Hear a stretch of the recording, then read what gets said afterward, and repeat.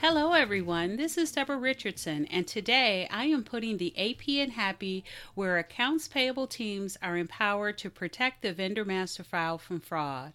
This podcast will give a voice to accounts payable team members by talking about the growing reality of cyber attacks in their world and which vendor setup and vendor management techniques they can apply to protect the vendor master file from fraud.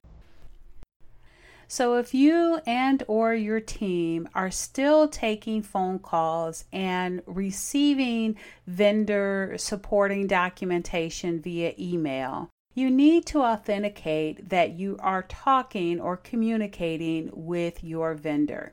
Please visit deborah.rrichardson.com/authentication, where you will find a workshop on how to build an authentication reference.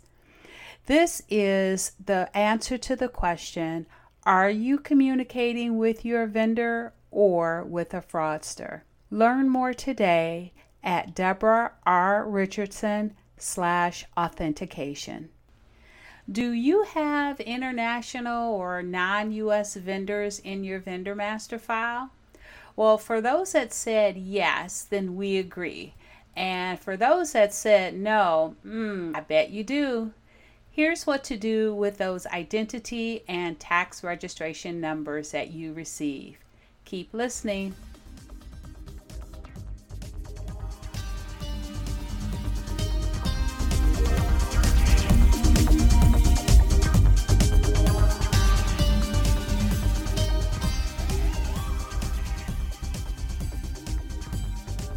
Welcome to episode 105. Non-US vendors collect and use identity and tax registration numbers. So it never fails.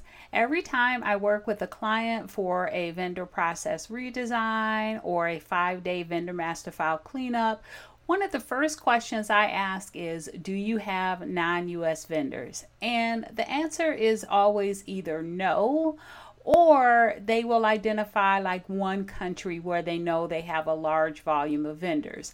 But as you probably anticipated, the answer should always be yes. And the reason that that is important is because those clients and you may be missing key data that can be validated, or in absence of a validation source, because to be honest, validating some of that vendor data is harder and a little more complex because there are either less or no validation sources to do that. But you can still use that data for other purposes. And really quick, just as a side note here, if you think you really do not have any non-US or international vendors, go ahead and take a look at your vendor master file. Pull some reports, order some reports, download some data into or query into Excel or Google Sheets, and include, I usually find it when the state is empty, when that field is empty, or when it has the ISO 2-digit code of a country versus a state two-digit code. So download or export or query the addresses and include the state field.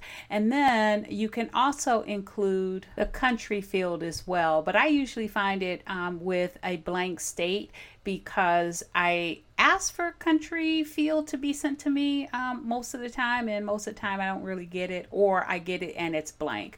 So check both of those fields, download them both, export them both, query them both out, and identify those vendors that you have that are international or non-US vendors. And here I am just talking about the identity and tax registration numbers, but there are resources to validate those international addresses as well. Okay, so back to collecting and those identity and tax registration numbers. Now, the first thing you need to know, we already talked about it, is that validation resources are limited, but that is okay. So if you are a U.S. entity, you are accustomed to performing a validation of your vendor's legal name and tax ID combination against IRS records using your vendor's employer identification number, or maybe their social security number if they're individual, or maybe even an individual taxpayer identification number for foreign vendors. I even provide validation resources on my free download vendor validation reference list with resource links, and you can find that as a link in the show notes. So it's no wonder that you're looking to do the same thing with those non-US tax or identity numbers that you receive on your vendor supporting documentation. You've probably even seen those numbers on the IRS W-8 BIN-E or the IRS W-8 BIN forms that you received and don't really know what to do with them. I actually get quite a few requests coming in. They'll type it in my chat box on my site and ask questions about the numbers that come in the fields on the WA where they're supposed to give their foreign TIN number, and they end up giving, usually it's something like a VAT or a different type of number in there that gets confusing. So not only do they not know what that tax number is supposed to represent or identity number is supposed to represent, but they also don't know how to validate it or how to confirm that it's a valid number. And while the value-added tax or VAT numbers for EU countries and other countries have an online source to validate those numbers, the European Commission provides it. Not all tax or identity numbers will have a validation source. Note that if you use a third-party provider or tools for vendor screening and those maybe continuous monitoring, those tools can use online resources to confirm whether that vendor has provided or used that number in association with their business before, and that could be a form of validation. But even if there is no validation, the key really is to treat that tax or identity number as an additional piece of data that you can use to verify that the vendor is real.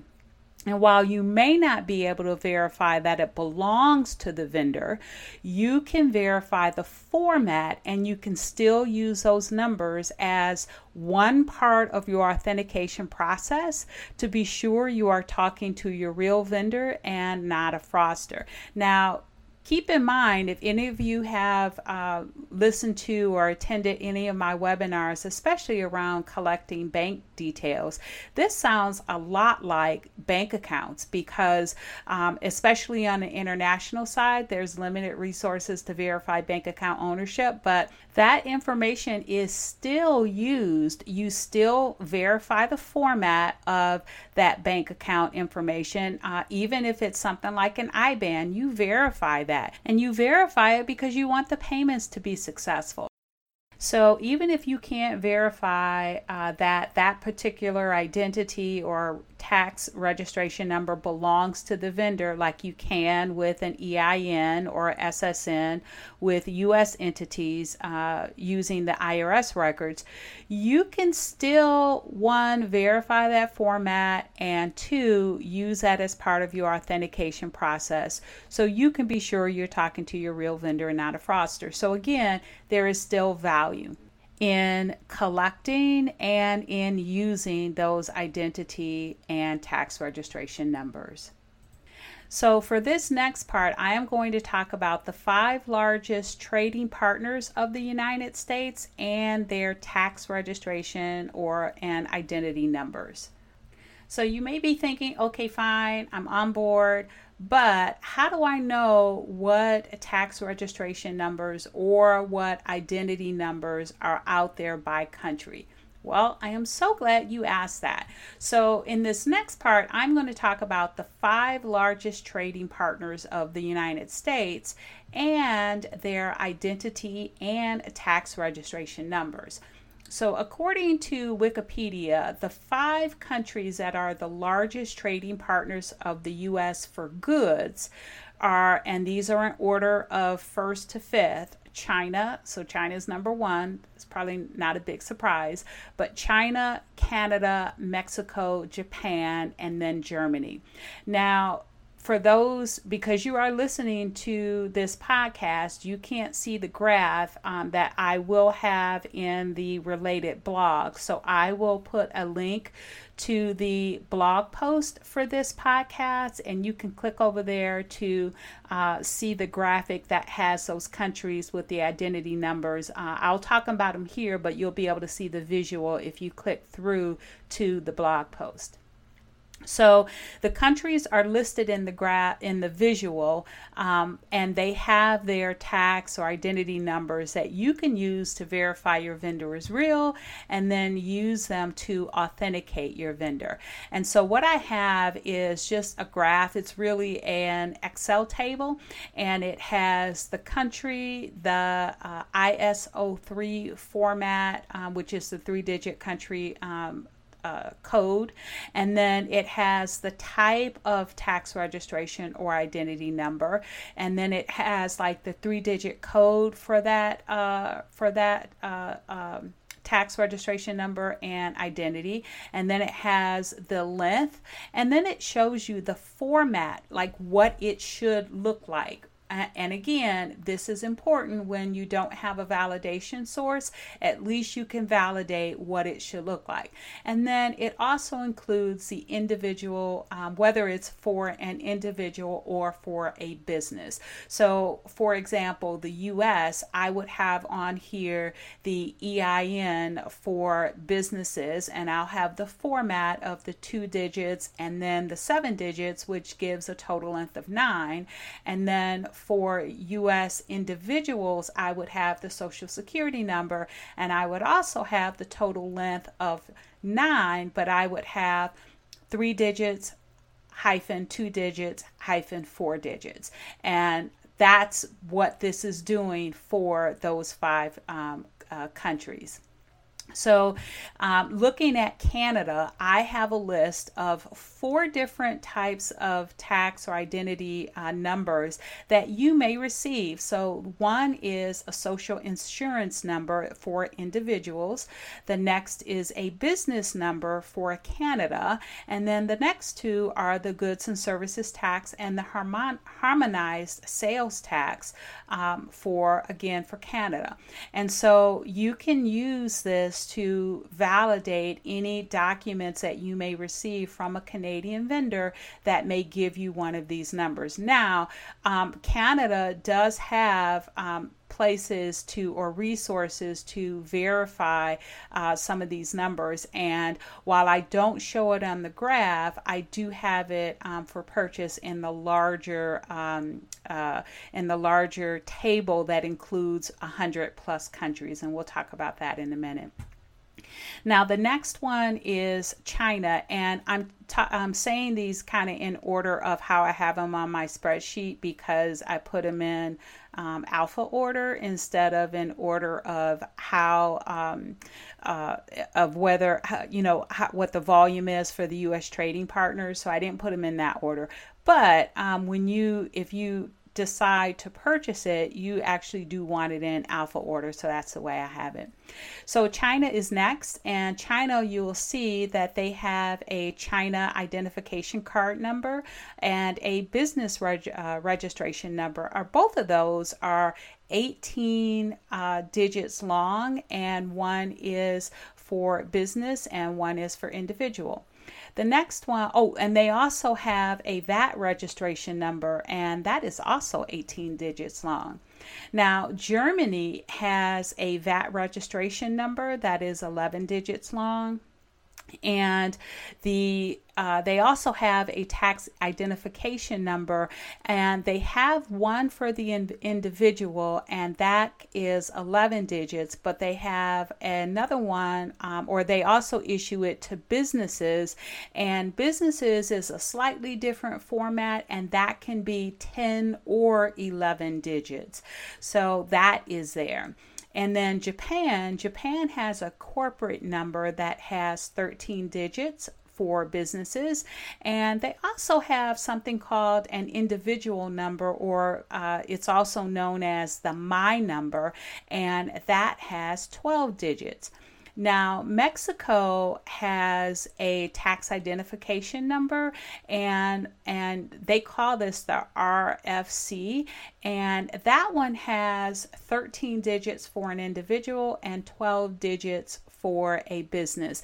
And each of these, I talk about the links, and some of them I talk about the formats, but when you see the visual, if you click through to the blog post, you'll see the visual, and I actually do give the format, like what it looks like. Some of them have spaces in between numbers, some of them have dashes, some of them have those forward slashes. So I actually do give the format, and I give the format the way that country identifies it. So some countries will be 1, 2, 3, 4, 5, 6, 7, 8, 9. Other countries will be X's. Some will use zeros.